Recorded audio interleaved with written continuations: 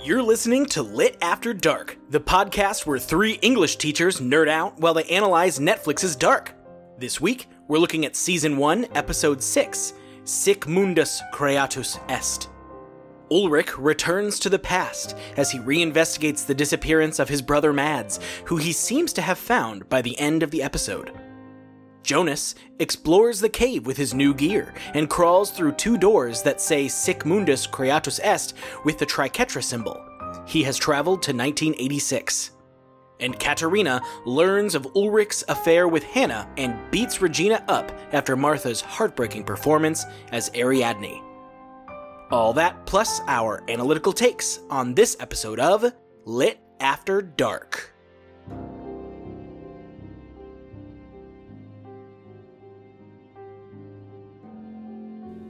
I think I'm most excited about the fact that apparently we do actually have German listeners. Yes. Welcome, Guten Tag, or whenever you're listening to this. Hello, German You're being listeners. very offensive right now. I'm sorry. Send a postcard to litafterdark@gmail.com. Litafterdarkpod, sorry. And it's not a postcard, It would be an email. I know how the world works.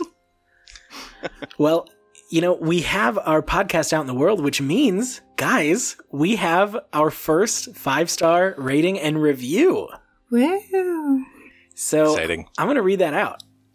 I know the person who, which is shocking. I know the person who wrote this one. I don't know if she would want her whole name said, so I'm just going to say what it says on the actual review. And she says, A. Peloth.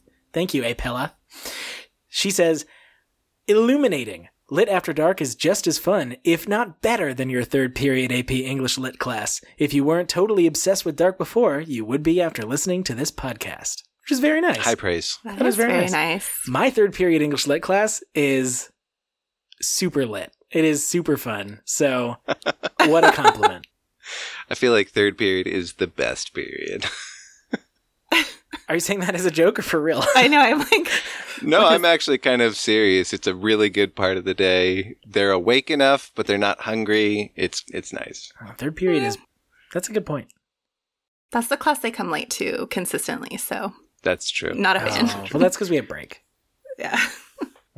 Well, welcome to the podcast. If you're just joining us for the first time, you are listening to Tommy's voice right now.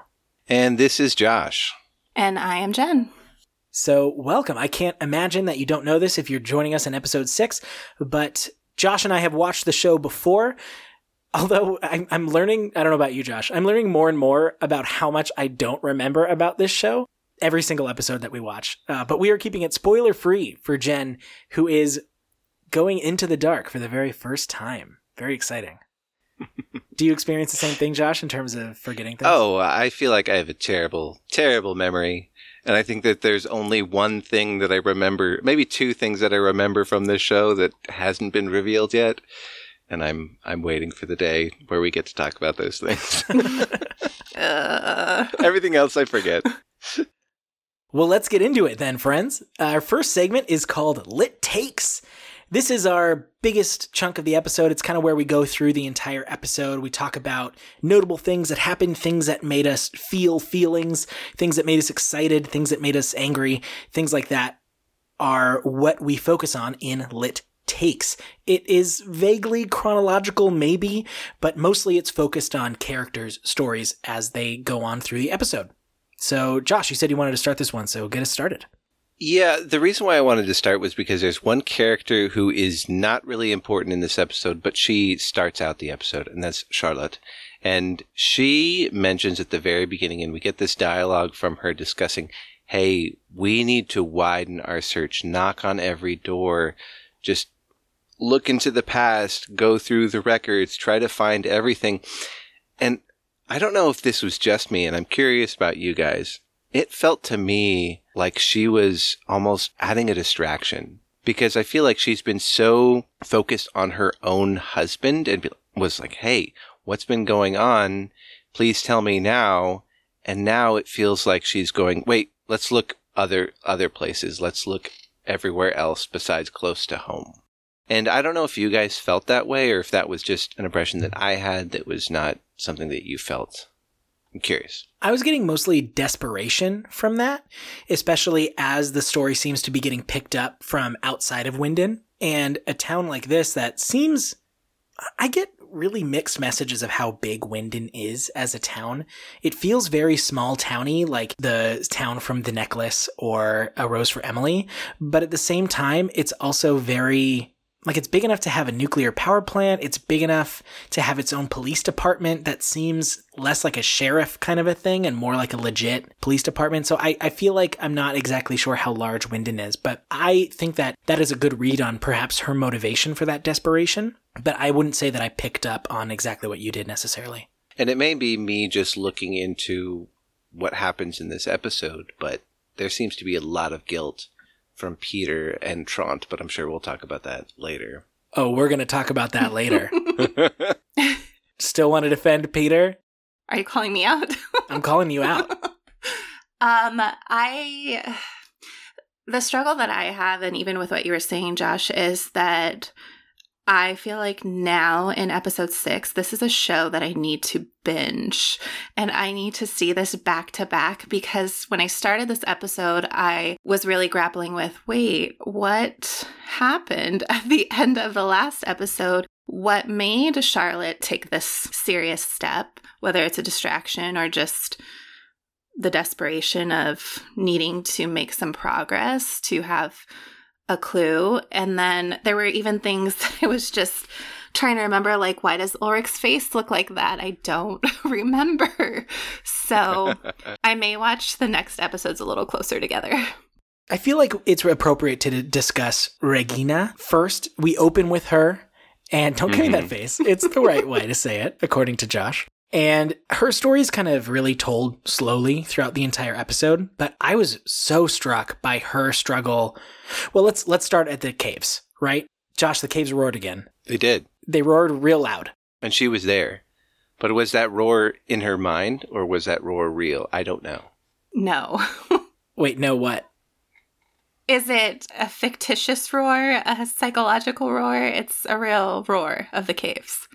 Oh, yes? It's got to be real. The kids reacted to it in the first episode. Okay. But also, are we talking about when she was tied to a tree? Yeah, and Yes. that definitely did happen. Okay. Yeah. Because did we know that was Regina at the beginning? We did because of the past and present episode where we saw her with the scars on her wrists. And her mom called her the limp dish rag. Oh my gosh. Okay. So I didn't make that connection until the end of the episode, which we'll talk about later. Talking about the way she was tied to that tree, they like professionally tied her to that tree. Her arms, her wrists were bound so tightly. It was serious, yeah. And so this makes me think, like, is there like a legend of the cave that exists? Because that feels like that's what that was, right? That's true. I definitely was thinking about it from the perspective of Ulrich and Katharina wanting to have some sort of revenge for hearing that, hey, she's the one who told on us, who lied about this whole rape situation. Yeah. And so now we're tying you to a tree as a trick, but... No, we know that's not the right timeline, though, because Mads disappeared after she was tied to the tree. Because when Ulrich confronts her in the hotel, she says, the irony of it all is that that wouldn't have even happened if it weren't for you and Katharina. Mads wouldn't have disappeared because he walked me home because I was always afraid to go home alone because of what you did to me that night. Which I guess I'm assuming refers to this. Mm-hmm. But I feel like this event occurred prior to the disappearance of Mads. That's a good read on that. I definitely misread that as like a revenge plot, but I was reading too much into it. That would help justify it, though, because now I think they're just really terrible people. Oh, yeah. And later, Ulrich is like, it was a game. We were kids. It's a terrible game. Yes. I mean, it's quite cruel. How do you score points? Who wins? So that's a significant scene, I think, and tells us more about like the history of the Winden Caves. But really, her dealing with her learning that she has cancer. I think that whole building of that, again, as it is typical for the show to do, through looks and the music primarily. We watch her read the note. We don't read the note, and the music goes crazy and she gets all shaky. And when Alexander calls, he goes blank and the music goes crazy again. And when they hug, when she comes home and they don't even say anything and she just melts into his arms. So powerful. Side note about Alexander here, I've always kind of had him as one of my top suspects, but in this episode, he showed real emotion and I cared about that whole situation. And it was striking to me because I've always been like, oh, you're such a bad guy. But now I'm like, oh no, your wife. And I felt for him. And I was surprised by how genuine his emotion for her seemed, honestly. It did not seem to match up with the character I'd built in my head at that point. That's true. The show has really built them as almost distant just because of how little we've seen them together, if at all? ? I don't remember. But there's definitely some real human connection here between them. The other big thing about Alexander, did you guys pick it up? Maybe. We learn that he is Alexander Tiedemann. Yes. Which means that he took her name. I was wondering about this. Oh, I didn't even realize because that. her mom was Claudia Tiedemann. Yeah. And unless they're like weird married siblings, which I don't think so. Sibling relationships are very close Sibling in the show. relationships have been very close, yes. There is that, okay, Jen's official prediction, write this down, is they are time-shifted siblings and they fell in love later and they don't know it. Oh, man, we haven't seen season 3 yet, Tommy, so we don't know how accurate I'm that sorry, is. you're right. This is a spoiler-free show. I've got a special viewing from Netflix. That's what's happening. I'll make sure to cut that out. So I just thought that was an interesting thing. I think that adds to the mysterious nature of Alexander's character for me. Yeah, definitely. Absolutely. And part of me thinks that because he is the head of the power plant, it almost needs to be associated with that name. And oh, that's a good point. I don't know how accurate that is, but yeah. And I also don't know, maybe this is a German thing. Maybe that's much more common for the husband to take the wife's name. Speaking of things that might be more German, were you guys shocked by the callousness with which he was told that his wife had metastasized cancer Yes. over the phone? Very much so. Yeah, it's like, oh, by the way, yeah, we found this. Sorry, bye, click. We found this weeks ago. She should have an appointment as soon as possible. Hello, Mr. Tiedemann, are you even there? Unbelievable. Okay, so we need to talk about Katerina and her beginning discussion with her kids as the kids are going to school. They're heading to school, and she's like, where are you going? And then Martha just kind of goes off on her. And I love what she says because it's repeated later. She says, you are so blind. You are so blind. Mikkel is dead, and then she gets slapped. That slap is powerful. Oh my gosh. I have never witnessed a slap from a parent to a child, and it broke me. It was just so difficult to see. I think this just goes back again to the acting in the show. And Katerina plays this desolate, broken mother so well. The shot of her alone on the swing set was so powerful. And this conversation where Martha's like, are you going to hang up more of these stupid posters? And then later she's like hanging more of them up as if that's going to do anything. Oh man, it is just absolutely devastating. I haven't mentioned this yet, but this episode, and this may be because we're doing this podcast and I'm watching each of these episodes multiple times and I'm getting so incredibly invested, but I was so emotionally involved in this episode. Yeah. There were multiple times where I was close to tears because I felt everything.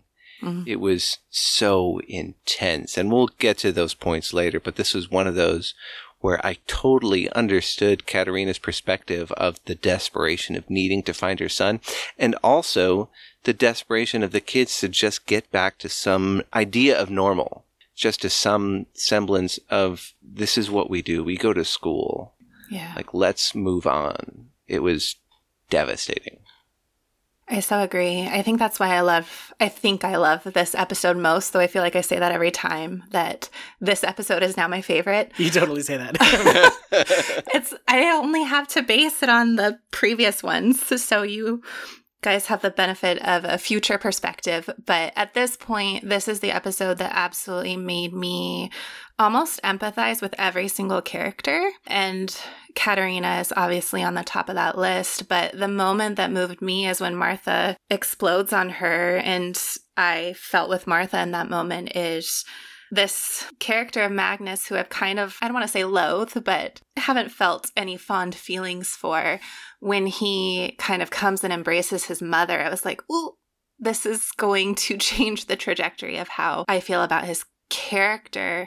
It felt authentic, and it was something that as Katerina figures out later and kind of solidifies in her mind what's going on with her husband, you want to see someone care for her and tend to how she's feeling and validate that in that moment, especially when it's stripped of her. I love what Magnus said when he was like, she didn't mean it like that. Yeah. I so identified with that. And I was like, oh, I get what you're saying here. She's like, oh, she said that and that was really rough and she didn't mean it like that. Let me just help. And I felt it when Martha was like, no, I did mean it like that. This really speaks to us as people. You are the Martha to my Magnus. Thank you. I have to say this. Her drama teacher said that they were going to put on the play and not cancel it to give people in the town a break from the terrible things going on. And I know that I'm skipping ahead a little bit here, but this play is giving no one a break from anything. That's like saying, hey, 2020 is pretty bad, right? Let's take a break and watch Schindler's List to all really relax and calm down. Accurate. This is the darkest. Can you imagine if I put that on at our school?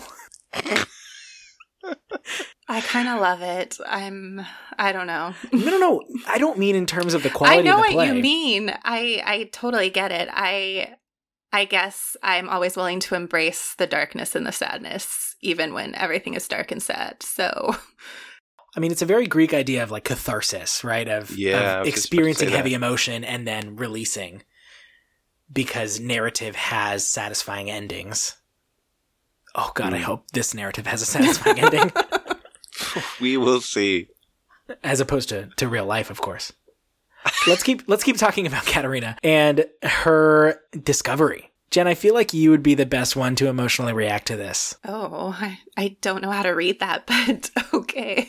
Well, I feel like you have been the most emotionally in tune with the characters, and this is such an emotional bomb for Katerina to have confirmed. I just want your perspective on it, I guess is what I mean. Oh gosh. Okay, well, my assumption was leading up to this scene is that she already knew, and this was just a further knife to the back, front, I don't know. Both. Yeah, basically. Double knife. She is looking at a phone bill, correct? Yeah. And the prominent number on that phone bill is the one that Ulrich has obviously been calling the most over the last month. And when she calls that number to verify, what I guess would be what she knew to be true, Hannah answers. Oh, and the fact that Hannah says, Ulrich? Yes. Oh, man. It couldn't be more clear at this point. So that again, though, goes back to Katerina's facial expressions, her just quiet processing of all of her grief coupled together, really as it pertains to all her children and her husband's infidelity. And you just feel with her and you start to hate Hannah a little bit more. There's something sinister about Hannah since the last episode. Definitely. And it's growing. I think that she's becoming, I agree with you, one of the least likable, least forgivable characters in the story. And I feel gross for saying that. Oh, well, I need to confess that earlier in episodes, I was very antagonistic toward her. And I realized that it was because of knowing things that I forgot about. And I was just like, I don't like her for some reason. But it was because of her talking, like lying about this rape and just inserting herself constantly. Yeah, I didn't remember about the rape. And I certainly didn't remember about, I mean, I'm skipping ahead again and we're going to talk about Ulrich. I feel like I'm doing this a lot. But when he confronts her and she just says you and like says that she just wants him. Oh, no, I was trying to think of that movie with Michael Douglas and Glenn Close, Fatal Attraction. That's what it's starting to feel like, that I will do anything to be with you. I will kill for you. I don't know. And my sympathy with Hannah lied in the fact that her husband committed suicide, but I feel like as more unfolds about their marriage, I don't know much, obviously, but it seemed like she wasn't that invested anyways, so it doesn't paint her well in any capacity. Let's leave Katerina for a moment and talk about her children. So Magnus and Martha both go in different paths. Mm-hmm. And we follow Magnus first, who, do you guys think he went to school or is he just kind of wandering? I think he's wandering. Yeah. He's not a schooler, if you will. Is that a thing? A schooler? Excuse me, Schuler. Shut up. Schule. Josh, you're being very offensive to our German listeners. I'm sorry. I apologize. So he goes to the spot where Franziska had that money that she had, and then he goes to this horrific disease bed with the used condoms all around it. Wait, let's rewind. Let's rewind a bit, because why did he go to the box? What was his point? Did he need money? I was so confused by that. Why was he looking in the box? Because we know that she, and I'm forgetting her name right now, Franziska, is that her name? Yes. Franziska leaves money there. Why did he go there? I could be so off, but I don't think he was looking for money. I totally agree. He was looking for a connection to her. Absolutely. Yeah. Okay. I think the last episode is when, or maybe it was 2 episodes ago, that they hooked up, and I feel... You are absolutely including that version of her saying hooked up. I feel like he really likes her. And it's not just, I used her for her body, whatever.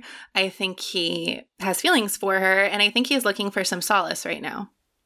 Yeah, I think that her kind of dumping on him of her family's problems was very powerful to him, and his own struggles within his own family, the fact that she also has struggles within her family and she was so open, I think that vulnerability was really powerful for him. Yes. And I think that from even before that, it was clear that there was, I don't know, something weird between them that wasn't necessarily spoken. Mm-hmm. I think that super solidified it for him. Yeah.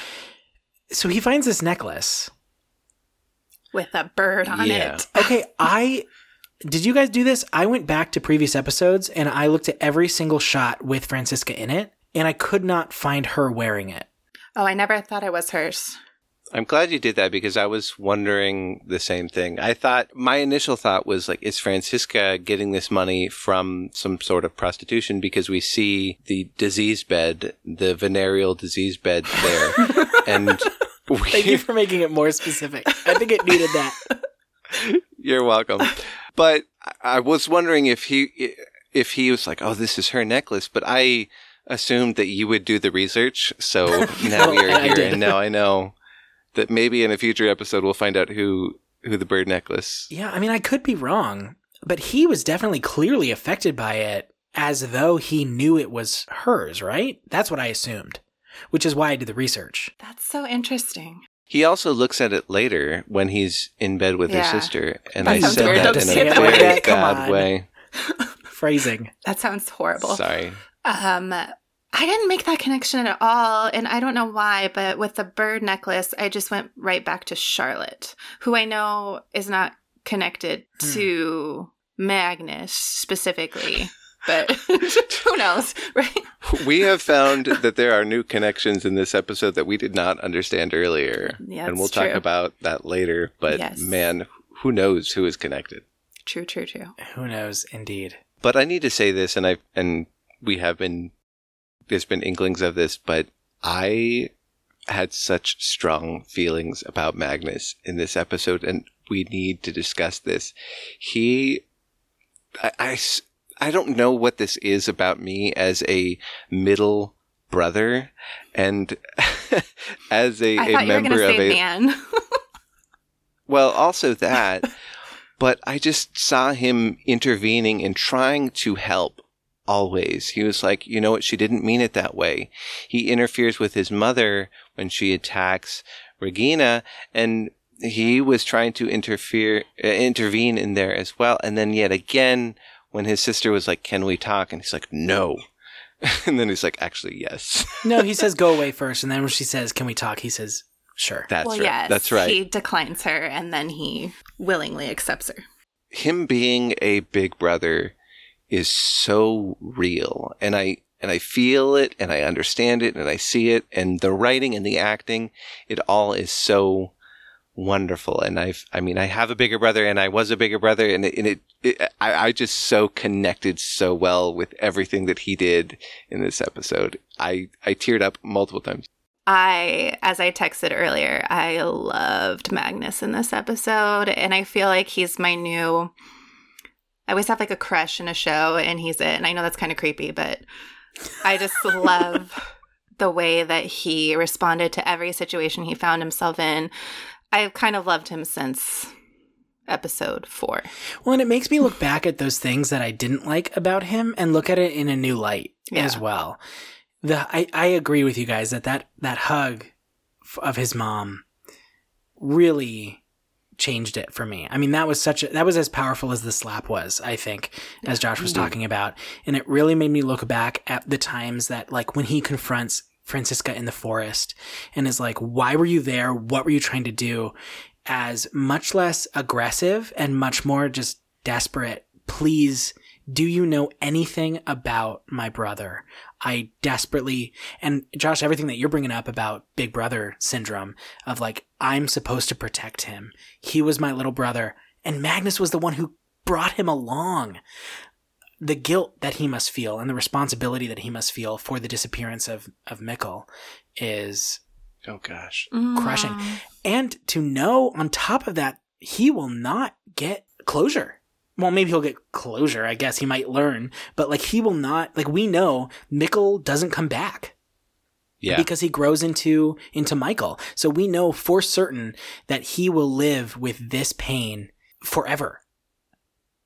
Which is, I think, adds to my having more sympathy, more empathy for him as a character than I did earlier. And we're definitely going to get some more Big Brother guilt later when we talk about Ulrich. Well, let's wait. Let's wait to really dig in. Let's switch to Martha. So, mirroring her meeting with Jonas in her dressing room, she now meets Bartosz in her dressing room. Ew. I thought, whoa, wait. You said you're feeling empathy for every character, and you open with ew when I bring up Bartosz? He bothers me. I know. Okay, I need to bring up something. Have you guys seen the show What About Bob? The movie? Of course. The movie, sorry. Yes. Okay.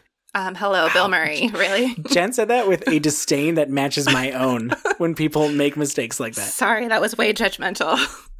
Listeners, if you haven't seen the movie What About Bob, there's a very specific scene where Bill Murray says, gimme, I need. And that is just what Bartosz is screaming throughout this whole thing. It's like, kiss me because I need some attention. He feels like he's Hannah right now. It's just like, I need to insert myself because I am pathetic. I don't know. Man, I don't know if this says more about me than it does about the character, but just like with Hannah, I'm feeling so much sympathy for him in this position. He has no way of knowing what the right thing is to do. He is as broken and wanting attention as anybody else. Every time we have seen him, he is the only child that we have not seen interact once with his parent outside of that time where Regina hugged him after they lost Mikkel. Like, he seems to have nobody, and his best friend bailed on him. He said he would always be there for him, and he bailed on him. And maybe this is just me and my pathetic past of wanting girls to like me, but him so desperately trying to maintain that connection and just like, are you mad at me? Like, did I do something? And not realizing, of course, that this self-centered approach of it's not about you, man. Like, that's what you're not getting is it's not about you, Bartosz. And what I could go back to tell 1986 Tommy is, I was not alive in 1986, is it's not about you, man. Focus on the other person. I don't know. It didn't leave me with a bad taste in my mouth as much as it did you guys. I think my problem with him is my read on him from episode 1 was he inserted himself into the Jonas-Martha connection, whatever that was, while Jonas was in a asylum or... Man, you were on Team Jonas and Martha from moment one. Waiting for that. So it bothers me that he feels like Jonas betrayed him for not showing up for that drug, whatever he thought it was going to be. And that just seems stupid and petty and immature. So yeah, he's the one character I don't have empathy for. I don't disagree with you. And it's also like terrible timing, dude. Right before her big show where she's clearly a star and hopefully you know that she's giving these incredibly emotional monologues constantly. My guess is he doesn't. He's just a teenager though. Like he's a self-centered teenager. Like what do you want? That's not an excuse. Not all teenagers are self-centered. So no. You weren't self-centered. This just goes on to confirm that Tommy and I would not have been friends in high school. Oh, no. We have both grown up a lot. Oh, dear. So then she goes on to perform. And it's clear that she's Ariadne. In fact, the play itself seems to be called Ariadne. There's a poster in her dressing room. Mm-hmm. Although I guess that could be just like, this is Ariadne's dressing room. Because we are the richest school in the land. And we have individual dressing rooms for our students. That are the size of like a gymnasium. I know. That was huge. It's like a classroom. And I think because she's so clearly Ariadne here, I think it makes sense to talk about Jonas again. Because Jonas and the connections between Martha as Ariadne, Jonas as Perseus. Jonas is literally following a red thread in the caves, red ink even on his map from the stranger that says follow the signal. And I think that it's just appropriate to talk about the metaphorical symbolism and significance of that illusion. I don't even know if that made sense. That was a lot of English teacher word salad. But the connection between, I don't know, Jonas as Perseus somehow going to find his metaphorical, literal minotaur, half man, half beast creature that he is going to find. And somehow Martha as the one leading him there. I don't have fully formed thoughts about that, but that's just kind of what I thought. Yeah, I think that's a great way of articulating it. And the fact that they were running parallel to each other, which is what I love about the show, is just that overlap of everything happening at the same time. Yes. I think that's a great way of putting it. I kind of want to rewind a little bit on Jonas and his story, because when he is at the beginning and he's talking about... It's funny because I don't even notice when you guys say Jonas. Okay, and that's when I say good. Jonas. Because I feel like you're calling me out every time, and I can't say it. I am not at all. I know you're not. I don't even notice. It's just I'm repeating what I heard. would be if that's what it was. I know. This is very true. Nope. This is how I talk. So he's talking to his mother about, hey, what was Dad like when he was younger? I had a question about this. She's like, I met him at the hospital and he had a broken leg. Right? What is that? She must be misremembering. I didn't feel like that. I thought that was supposed to be a note of how over time, 33 years ago, you're going to remember exactly what was wrong with him? Okay. Or is she just a lying liar? Thank you. Why would she lie about that specific... Okay. You hate Hannah so much. No. Let me explain. I feel that there are people who lie to lie. That it's like, okay, I am going to lie right now because I want to lie. And I don't have an explanation for this, but I feel like her lying about the rape, it's just her creating her own reality. And I don't know if this is, and it might be what you're saying. You might be absolutely right that she is just misremembering. But her... Jen, you seem very excited to talk, so I'm going to let you go. Yeah, you look like you need to speak, and so I will be silent now. No, I just feel like I want to say that it was the last episode, or the episode before, that it was very clear we got to see them meet. And for the viewer to have that image fresh in their mind, plus know what the Michael connection is, I feel like that's such an intentional lie, and I only stand by that because everything in the show is so intentional. And I feel like there are choices that are being made that they want the writers, the actors, whatever, the director wants these things to land in such a way that this is just a lie. And I agree. I think it could be a lie to lie that that's just what she does. He had hurt his leg, though. Like, he did have an injured leg. It wasn't broken. I understand what you're saying. I do think that it was purposeful, but I think it's much more purposeful in the sense of trying to show us how time degrades our memory. And the reason I say that is because of the number of times that we went back to that shot of Mikkel in class 6B or 7B or whatever it was in 1987 in the school. And I think that actually moment, speaking of, we talked about it earlier, that reminded me a lot of The Shining, when, at least the movie version, when you zoom in and you see Jack Nicholson's face in some party celebration from the past. Yeah, that's true. But I absolutely don't read it like that. I absolutely just read it as, look at what time does, and look at what time does to our memories. And for me, it underscored the ridiculousness of Ulrich storming up to Regina in the hospital and saying, tell me what happened the night that Mads disappeared. Like, what are you talking about? That was 30 years ago, man. But that's another thing where I'm like, if something very traumatic happens, I remember every single detail of what happened that night. Like, I will remember everything. But was the doctor's appointment, or the her meeting her future husband, that memorable? I don't know. I can see it both ways. I don't know enough about their marriage, too, at this point to draw too many conclusions, but I would think it's memorable.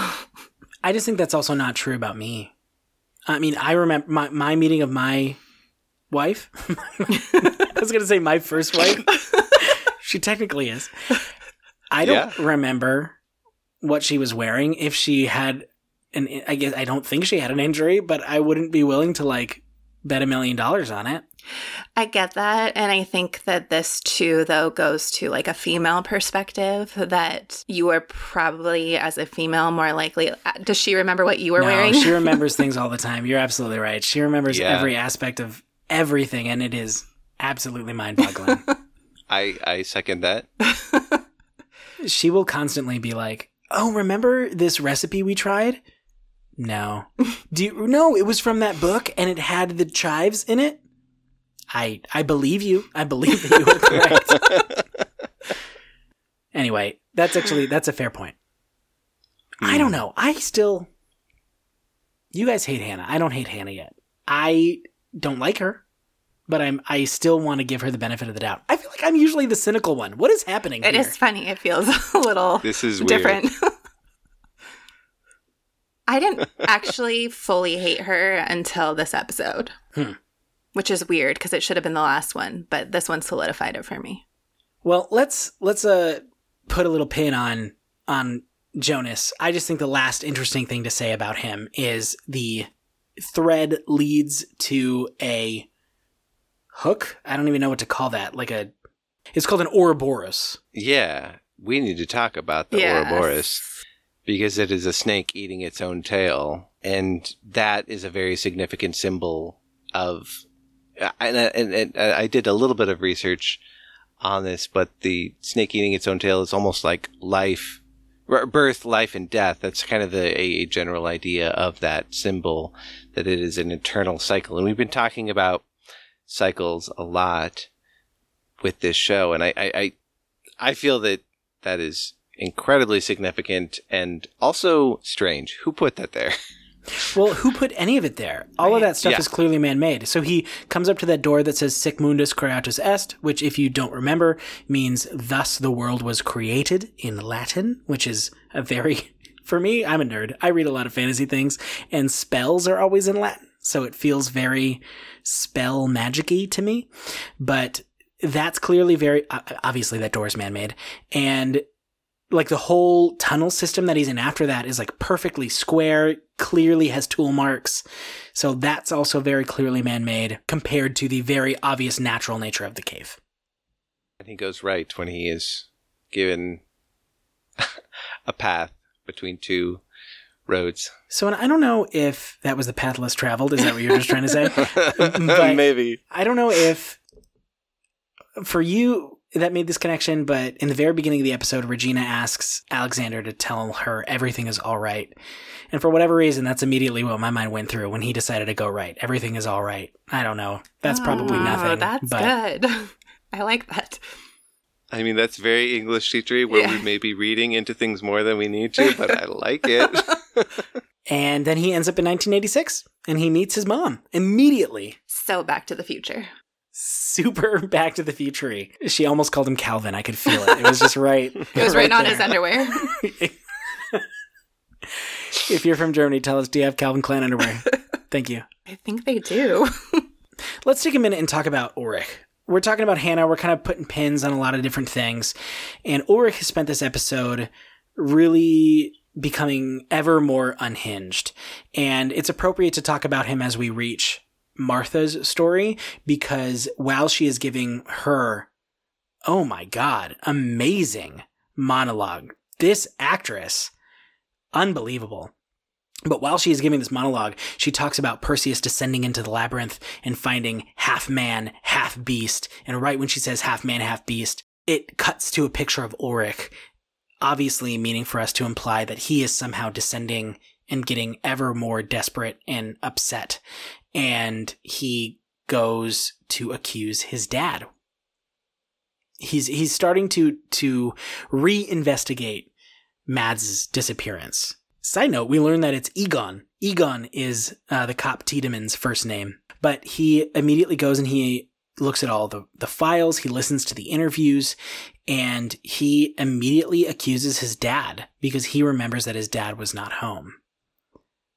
I guess, what did you guys think about his interaction with his mom and dad there? How did it fit in with the relationship that he has with his parents as we know it so far? How did that connect to what you already think about Trant? Like, that's kind of what I wanted to ask you guys.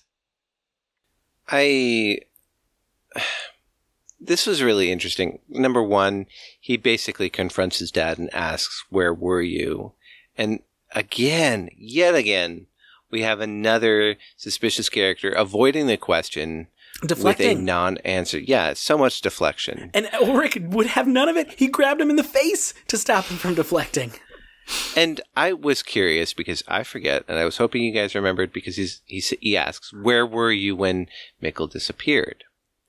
And Mom says, "He was with me." Is that true? 100% a lie. Yes, it's a lie. Okay. I was making sure because I thought it was as well. But yet again, she is covering for him. Mm-hmm. And I love how later when he confronts her about that, says, "Hey, when I heard the interview, you said that he was with us. He was not. He was with Claudia." And I love that she says, "The night that our son disappeared, he was with another woman." And you can see on Ulrich's face that he's like, "Oh, I was just the same. I was kissing Hannah in the hallway right at that same moment." And you could just see it in his face. And I love that parallel between the father and the son there. Well, let's keep talking about Ulrich's looks, because that look that you're talking about is super significant. And then he confronts Regina after his mom tells him that Regina was the last one to see him. And that moment where he's so sure and he's like, "Oh, Regina, you're playing the victim again, just like when you told Egon that I raped Katerina." And she's just like, "That's what you thought?" And his head tilts and the music, like, so good. Like the sound of it is fantastic. It's exactly what I just made with my mouth. That's and pretty good. Perfect. The position that he's put in as just a fool, an utter fool in that moment. And he's like, "No, you Hannah told me you went and did this. And Regina just like, Hannah who's been in love with you forever, who would do anything to be with you. And he goes to these files, of course. And yet again, we get the guilt built up upon him because he is already feeling the guilt of, oh, wow, when my son disappeared, I was with another woman, and that he finds out that it was because of his mistreating of her that she asked Mads to walk with her home. And so he yet again feels more guilt. And so we just have Ulrich's guilt just building and building and building. Same older brother guilt that Magnus has. Absolutely. Ooh, yeah. We'll find that Magnus is cheating on Franziska later, I guess. No. That moment, though, when he confronts Hannah, I guess that's what fuels my Hannah hate. I know we already touched on what she says in that moment. That's so creepy. But there's this idea of deception that just kind of, as a human being, struck me as, oh man, how easy it is to be deceived by anyone, but especially someone you think you believed was on your side to some extent or cared for you in some way. And just kind of watching him get obliterated in a lot of different ways was kind of devastating in this episode. I mean, let's not overstep. Let's not pass by. I mean, that he opens by choking her and slamming her against a wall. I'm not saying that's okay. Let's be clear. There's nothing okay about that, but there's no but. It's so funny to me that we open this show with a character we know from the beginning that he is having an affair, and we automatically are almost set up to dislike him. Yeah. To see how slimy he is. And yet, somehow, this show has made us feel something towards Ulrich. The guilt that he feels is immense, and it's surprising that the show has made us kind of, or at least made me make that turn where I feel bad for him and I root for him, and I want him to kind of get out of this affair, and I want him to kind of restore his family. It's surprising. Well, and what's crazy is I find myself wanting to defend him also. When Katarina finds those numbers in the call and learns that it was Hannah, I immediately want to be like, wait, you don't understand. Like, he definitely doesn't feel that way anymore. But it's only been 4 days. Mikkel's just been missing 4 days. That's true. Yeah. And I mean, for us, it's actually, I feel like we started this like a month ago. And so it's been like a month. Feels like weeks, yes. But for him, it's only been 4 days. And I don't like that impulse in me to defend him because he's definitely the one in the wrong. Oh, yeah. Absolutely. Yeah. I think let's just stick with Ulrich and talk about his discovery at the end. Do you guys have any specific things to say? I did do some more research. The shirt that he finds in the picture is the shirt that the body is wearing. Mm-hmm. The 80s boy that they find. It is that same atom energy shirt, which means nuclear energy. And so he is, and we hear the story, of course, of this scar that he has on his chin. And it's, well, now I don't, it's like probably Mads, I want to say now. Like, it's 99% Mads. Do we have reason to doubt? Just because this show is the only reason that I would say it's not 100%. But That's true. Also thought it was Mads from the moment I saw him. You did say that, which was shocking to me. I did not think that immediately. Yeah. I mean, I've been wrong about other assumptions, but that one, I'll take my gold star.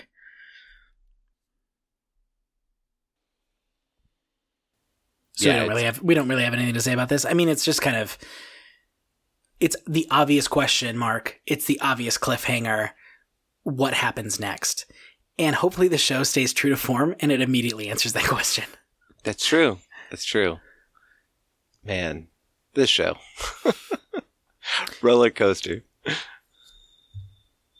Well, I think there's only really two important things to talk about from here on out. And that is Peter and Trant and Martha and her monologue and then her conversation with Magnus. I feel like the Peter and Trant thing is really quick, so I just want to start there. Okay. Sure. So they're in the cabin. And then they go into the underground room. It's very bunkery. I don't know if it's a bunker. It looks like a bunker. Well, I noticed in a previous episode, because there's a previous episode, I don't remember which number, but Charlotte goes down there and she finds that, and she noticed that this is a part of her family's bunker. I think that she finds on the cabin door. Episode 3. Yeah, we see, what is it, Doppler? Doppler is her family name, and that is on the name of the cabin. Down in that cabin, we see 6 Personen written on the wall in this really old-timey lettering, which means 6 people. And so I think that this is almost like a nuclear bunker where we can hold 6 people. Or maybe it's I was going to say like a nuclear bomb, but maybe from a fallout shelter where, okay, we're next to this nuclear power plant. Maybe this is a place where we can settle. But yeah, they go to that bunker. So in the bunker, they are waiting specifically for 9:17. And at exactly 9:17, the lights flicker. They consult a book with a triquetra on it, which is the symbol that we saw on the stranger's wall, which is the symbol we saw on the door that Jonas opens. And that is the moment when Jonas opens the door, is at editing definitely made it appear that way for sure. There are some other times that I just wanted to say. November 7th at 11:08, which would have been 2 days prior. Does that seem to match up when the birds fell? Ooh. I don't know. That's an interesting thought. Then there was 11:08 at 11:17. Does that seem to match that episode where we talked about when Jonas was like, "Did you love Dad?" You're bringing up really deep references that we have not done the research for. I would trust you if you said that it looks suspicious. Yes. Well, then there's 2 dates in the future that we don't have yet, and that is November 9th at 5:24 and November 12th at 7:47. Those were the next 2 dates in the in the journal that they had that symbol on it. Interesting. So I just wanted to see if you guys knew any more about that. I think that's all that's really there is to say about them. But what is happening? What is happening with Peter? Why is Trant in on it? Where is he going all the time? Did he know that Mikkel wouldn't be found? Does he know about that? Is that why he was so unsure when he was a part of that search party? That's what I was just thinking. Didn't he? He said something very clear that he wouldn't be found. And I know this whole time Peter's known something, so those are the big questions for me. Also, can we just acknowledge, it's really bothering me, but in Back to the Future, isn't November 5th the date that Doc Brown discovers time travel? November 5th, 1955. You're totally right. Just saying. Okay, so then let's go back to Martha. Because she gives her speech, her monologue, and the whole play is really intense. Again, I will say, what a high school production. My.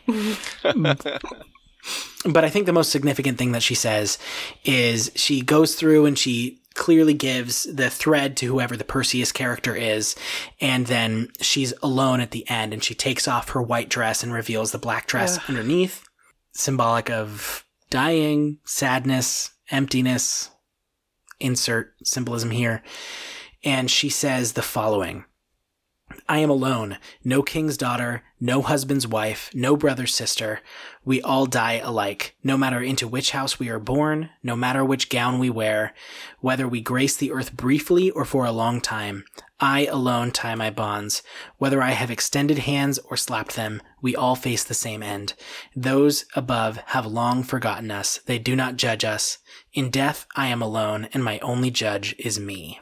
It's interesting reading that after seeing so much religious symbolism in this show, with the character names, with the reference to biblical analogies, how in this play there seems to be this lack of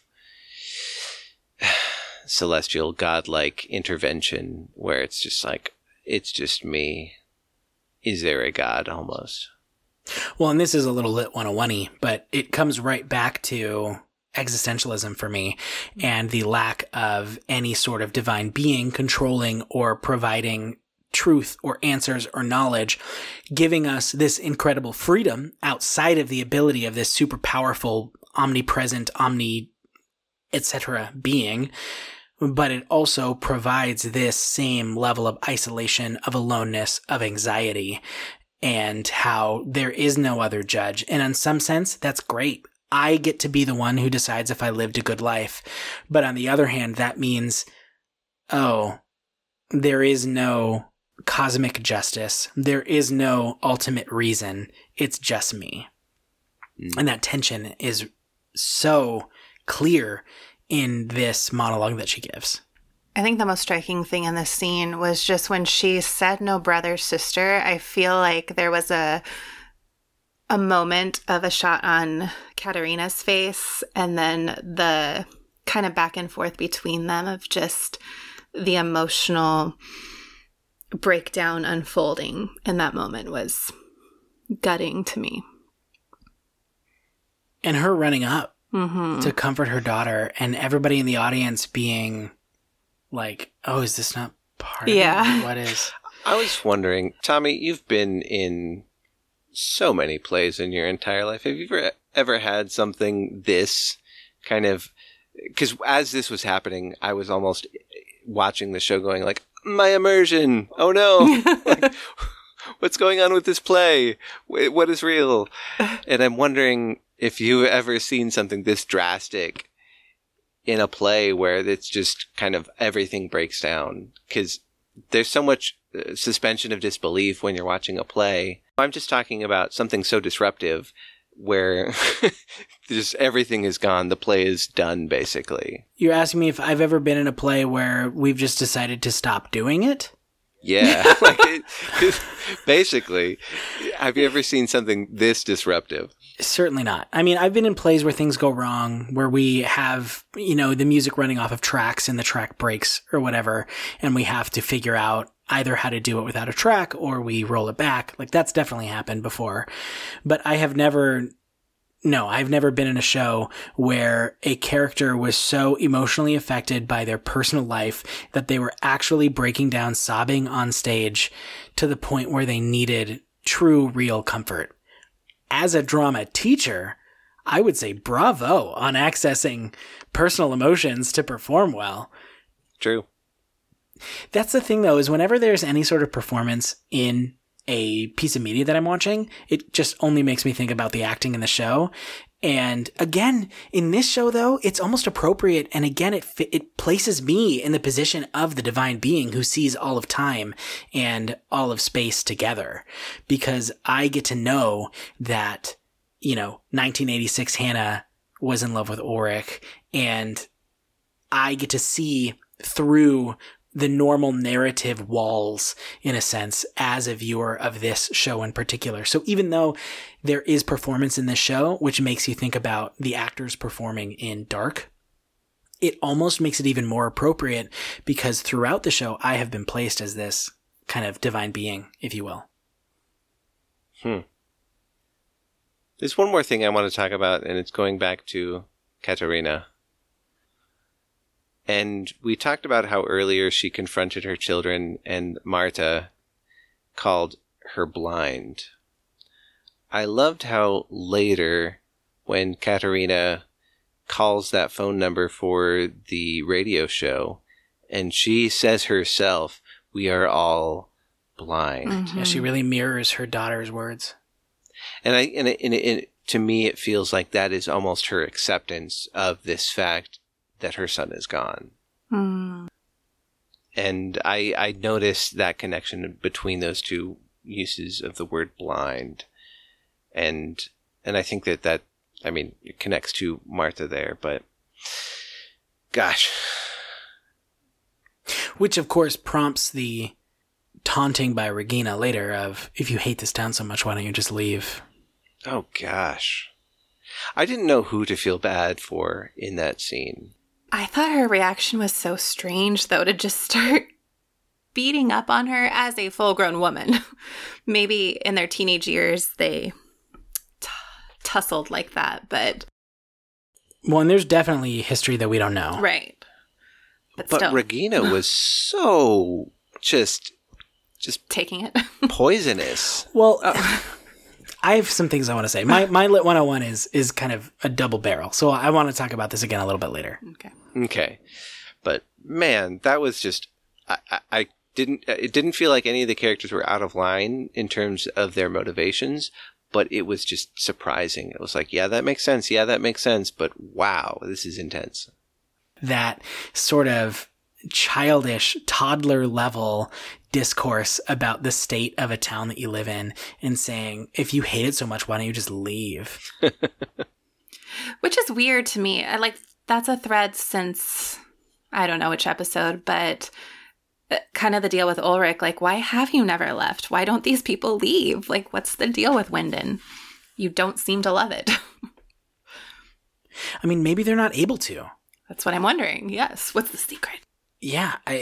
Just in terms of, I think the time travel changes everything because maybe like they're literally not able to. Like maybe they are not able to make the choice to leave because other people have already made different choices. Ulrich and Katerina could not leave Winden because we know that Mikkel had to exist and go back into the past to marry Hannah and have Jonas. That timeline already existed.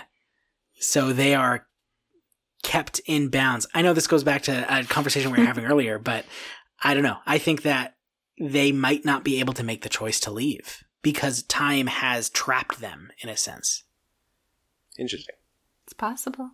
So this is the moment everybody has been waiting for, is when school is in session and we get to Lit 101, where we stand in front of the class, we get behind the podium, we light our pipes with non-tobacco. I don't know how to finish that. And we talk about the themes, motifs, images, symbols, allusions, connections to other texts, anything that you might remember from your third period English class. And I will begin because I believe Josh and Jen's go together somewhat. So for this Lit 101, I just kind of wanted to get back to the core of English analysis, which is looking at themes as they build throughout a text. And when I say text, I'm just talking about this episode. And I saw two major themes building. And the first theme was about how pain, sadness, and anger translate into a desire to hurt others. So with every character that is experiencing pain and anger, you see it in terms of they lash out and attack another person. Katerina attacks Martha and says, "This is just not about you for once. How about that, Martha?" And Martha lashes right back with Mikkel's dead, knowing that that will hurt her. When Regina is really hurt about her own struggle with cancer, she lashes out at Ulrich. She lashes out at Katerina, actively trying to hurt them, as you said, Josh. And I just thought it was interesting how this episode specifically focused on how people turn their pain into pain for others. So that was kind of the first major theme that I noticed. And the second one is related again to the existential themes that I brought up before, specifically in terms of the inability to communicate and the inability to really ever know somebody. And that kind of runs true through a lot of existential thinkers, including some that I've mentioned before, but I'll just name them again here. You have, Jean-Paul Sartre, you have Tom Stoppard, you have Hegel, you have Heidegger, all of these different thinkers that kind of talk about how it's difficult to get to know another person. And in this episode, it really bears true. And, really the question is, do we ever really know who somebody is? Hannah clearly never really knew who Michael was. And one of the things that she says to Jonas is, you never knew when he was being serious or not. You never knew when to take him seriously.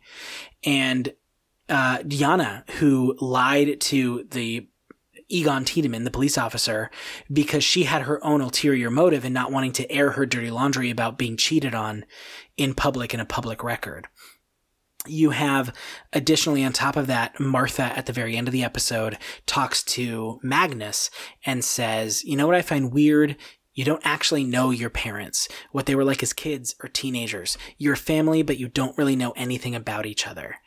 And just this constant coming back to this theme of you think you know somebody, you think you know how somebody thinks, what they act like, but you never really are sure. Ulrich finds that out in this episode. He thought that he knew Hannah, and he learns new information about her. And I think this goes back to that man and beast connection that they were making with the Minotaur, half beast, half man, going back to a major theme throughout a lot of texts that I'm sure that you guys will know about the duality of man and how humankind is so fickle and how we have this rational, civilized side of us and this savage, uncivilized side of us. And so those are just kind of the themes that I saw building throughout this episode. I don't really have a big connection to another thing, but I just was really impressed about how every single character's story seemed to work toward either one or the other of those themes. I love that you did that. Yeah. It's funny to me how I think we've mentioned this before, how we're three very different teachers, and we've always wanted to witness everyone else's teaching, and we are getting to witness that. Yeah. And it's so fun. That's exactly what I was thinking. I realized, I'm like, this is probably what Tommy talks about in his classroom. And I love that you explored just the relational connections, because that's what I love to talk about in literature, is the way characters react to one another, the things that influence their actions. And that was just fun to hear. One other thought that I had, and this could be way off, as many things that I say are way off. But do you have another Wikipedia number? Is that what you're going to talk about? Oh, you'll see. No, actually. No, and I'm not transitioning to mine as well right now as well. So the idea of existentialism, I'm wondering in terms of culture, how related that is to German culture.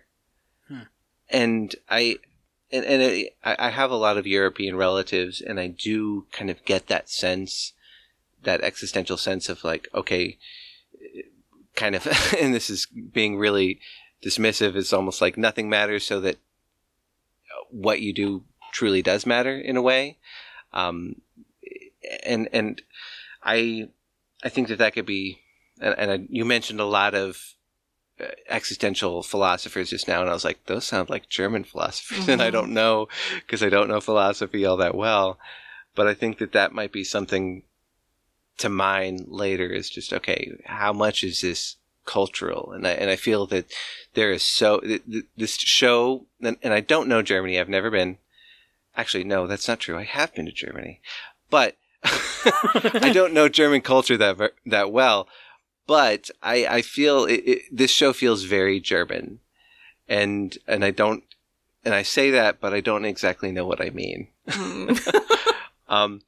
But I feel like the creators of this show are really being representative of their culture in a way. But I don't know.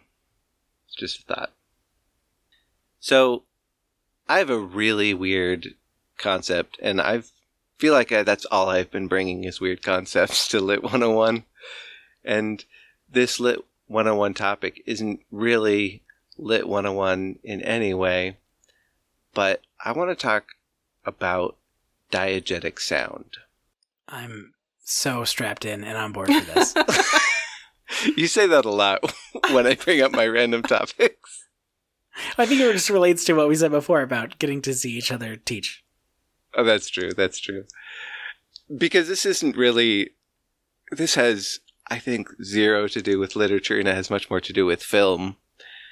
But there's a concept of diegetic sound and non-diegetic sound. And as a quick kind of background, diegetic sound is the sound in a show or movie that is a part of that show. And we have seen a lot of diegetic music, especially, I believe it was episode 3 where we go back to the 80s.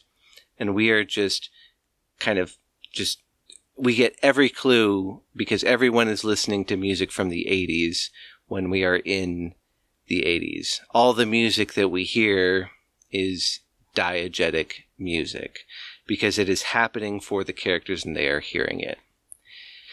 Now, in film and in TV and in other mediums, there is also non-diegetic sound and non-diegetic music. That is music that is added later. So, for example, any score in a film, that's not happening. There isn't people in the background with cellos and violins kind of adding drama to this just experience. off screen. Yeah. That's not happening. And we get quite a lot of that in this show as well. And another concept with that non-diegetic sound is narration. So in certain shows, when you have a narrator, that is non-diegetic. That is not happening at the time. And the music in this show, I'm kind of getting off track here, but non-diegetic music is often used specifically for we are trying to set a specific mood. And I have noticed that at the end of most episodes, if not all, I haven't gone back to look, but there is usually a song that ends the episode that is a montage, and we discussed how it's usually a song in English, and that montage is really doing such a good job of setting the tone for that whole entire scene. But the reason why I bring up non-diegetic and diegetic sound / music is because I feel that this show, what it has done is it has blurred the lines between those two concepts. Oftentimes we get, as I mentioned, music that is happening in the scene. And oftentimes you get music that is not in the scene at all. But beyond that, I specifically want to talk about sound. And I've been really, I don't know why, but I've been so focused on sound when I've been watching this show for the second time. I've been noticing sound effects and musical cues and just how much bass is in the show. It's ridiculous. But what really made me think about this was the caves roaring. Because at the beginning of this show, when we first see the Winden Caves, we get that roar, and we're like, oh, that's weird. Why did they add that weird, unusual sound effect? Because oftentimes shows will do that. They will add a sound effect to add an effect. You have someone fall over, and you have like a banana slip noise.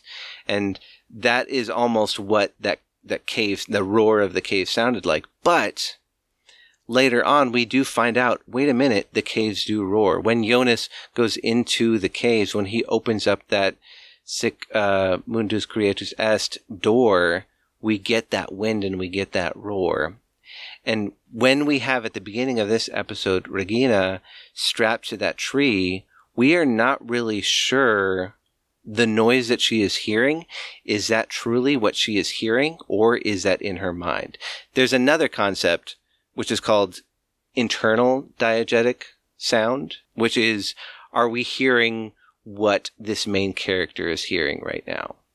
And that was what I thought when I heard Regina, when she was in the beginning of the episode, hearing that roar of the cave. Is this truly the cave roaring, or is this just something that she's hearing?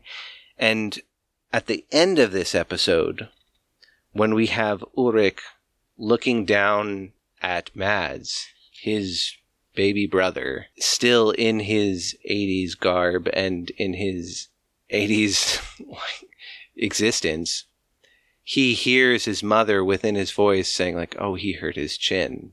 He had the cut on his chin. And this show really has blurred those lines so that, and this may be me, and I'm not sure if you guys feel this way, but because of that, I feel that the music in the show is so much more impactful because it almost feels real. Earlier in the episode, when Jonas is going through the door, we have the lights flickering. And we have the sound, the actual Foley of the lights kind of going on and off.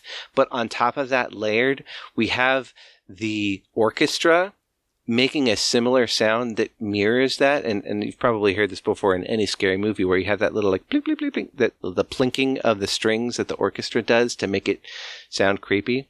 But they're doing that exact same concept as well. And as I've gone through this show the second time, I really feel that the sound design in the show is brilliant, and it makes you so incredibly immersed. And yes, This is kind of blurring the lines with Lit 101. This is more Film 101. But I feel that it is really applicable, and I'm definitely going to be bringing it up more as we go throughout the show. Yeah, no, I don't think that Lit 101 necessarily means English specifically. I think it's just analysis. It's our analysis portion. And film style analysis is certainly appropriate when we're watching a TV show together. I love that. I should trust you more, Josh, when you were like, it connects. I love that information. You schooled me well. Yeah, music. So I think that's one of the most striking elements of this show as a whole. It's what makes me feel so much, whether it's fear or sadness or despair or whatever. It's because of the music to a large degree. And I don't have anything particularly revolutionary to add. It's just and I've talked about a song before, particularly the ones that we hear in English, but at the end, when we do see that montage, we hear this song called Enter One by Sol Seppi. I think that's how you say it. She's one of those solo artists that takes on a different name, like Bon Iver or I think Iron and Wine, something like that. I knew this song because I often will, if I don't know, I'll Shazam whatever song I'm hearing so I can make sure I have it to add to my mood playlist, whatever that mood it fits. And Enter One, I actually knew from The Good Wife many moons ago. I forget the scene that they chose, but I'm interested to see what scene it kind of narrates, because this scene, or the scenes that we see unfold at the end of this episode, is Magnus, Martha, and Katerina walking home into their house holding hands. This is kind of the moment when Jonas time travels. And then this is also, I believe, in the scope of this song is when Hannah and her father pull up and encounter Jonas, like leading up to that moment, which is the most interesting part of the time travel aspect, but that's not important for this. What I started thinking about was the lyrics themselves to the song, and I'm just going to read a couple of lines from it. Josh, you were talking about last week how the Agnes Obel song was used jokingly because she references dark. And this song references light. It says, into the light, into the unknown, like thousands of lanterns glowing with grace in glorious silence descending through space. And I like this contrast of light to unknown, thousands of lanterns glowing with grace, glorious silence descending through space. There's this like shift from light and darkness and light and darkness.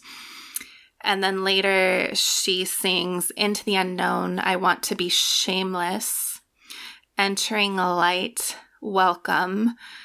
And it says inshallah, which is Arabic for if God wills. I think particularly if Allah wills, but I'm not delving too much into that meaning.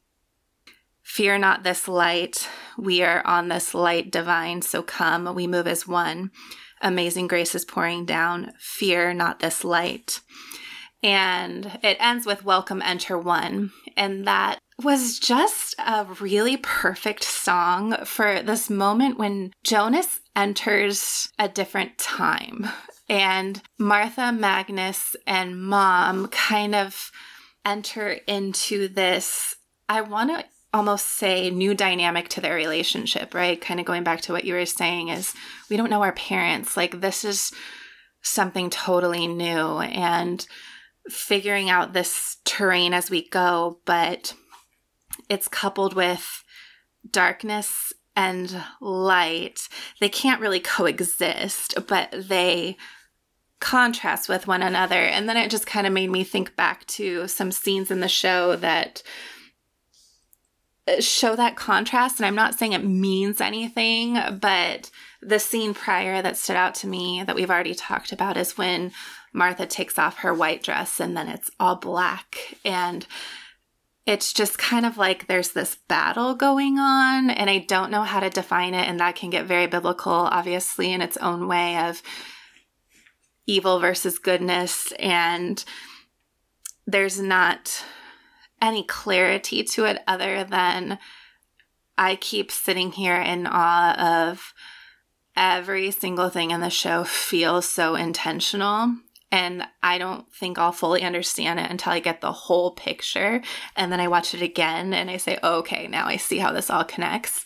But right now it's just kind of a fun puzzle, I guess, to kind of put together and say that means something. This song is important.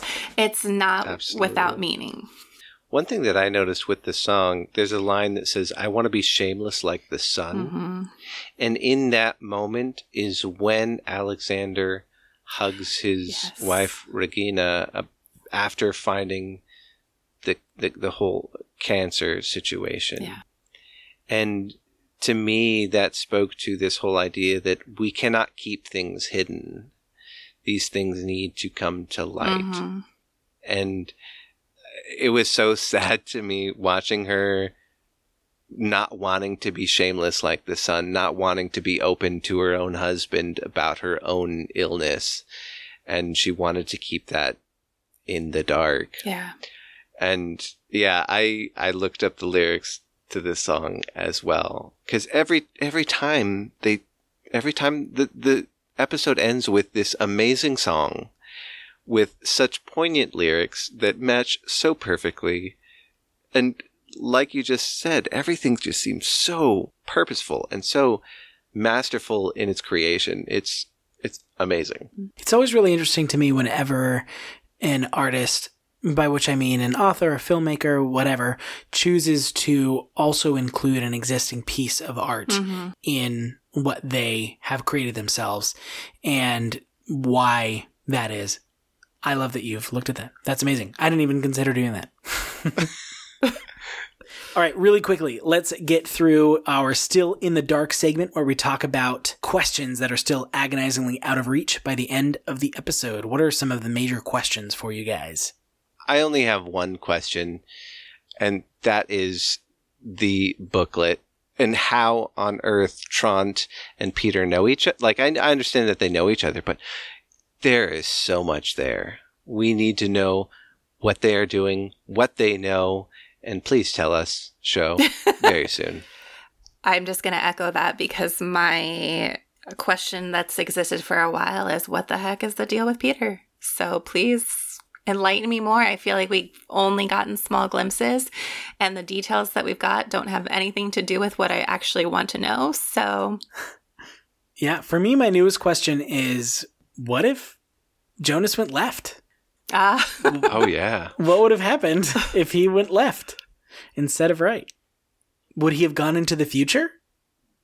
Oh. Would he have gone even farther into the past? Or would he have died? Just death. Just wrong choice. That's a good question. Can you go into the future too? Well, I mean, if time travel's on the table. I feel like everything's existed in 1986 so far, so I don't know. Is it just 1 year? The funny thing about this show is that when I was watching it, it was in the future. Because the current timeline of the characters is 2019. And I believe when I was watching it, it was 2018. That's true. That was an early question for me. It's like, why set it such an arbitrarily small amount of time in the future? Yeah. So weird. I don't know. One thing about questions just in general is that I feel like we are getting some answers. Yeah. But we are getting so many more questions. I love that, though. We need to get some answers soon. Well, what a wonderful segue for me. Thank you so much, everyone, for listening to the show. We love this show a lot, obviously, as we go on for well over an hour at this point, and hopefully you love hearing us talk about it. We will see you next time for Season 1, Episode 7, Crossroads. How many times will Jonas endanger the space-time continuum? Will we find out the name of the German craft supply store that has all of the red thread? Who else will be slapped? Find out next time on Lit After Dark. And remember, keep it lit. If you like this podcast, please give us a review and a 5-star rating on iTunes or wherever you listen to podcasts. We may be reading some more reviews out in the future. If you'd like, you can email us at litafterdarkpod@gmail.com with questions or comments. That's LITAFTERDARK pod@gmail.com. You could follow us on Instagram and Twitter @LitAfterDarkPod. Thank you to Luke Van for our theme song. You can follow his work on YouTube. That's Luke Van with 2 N's.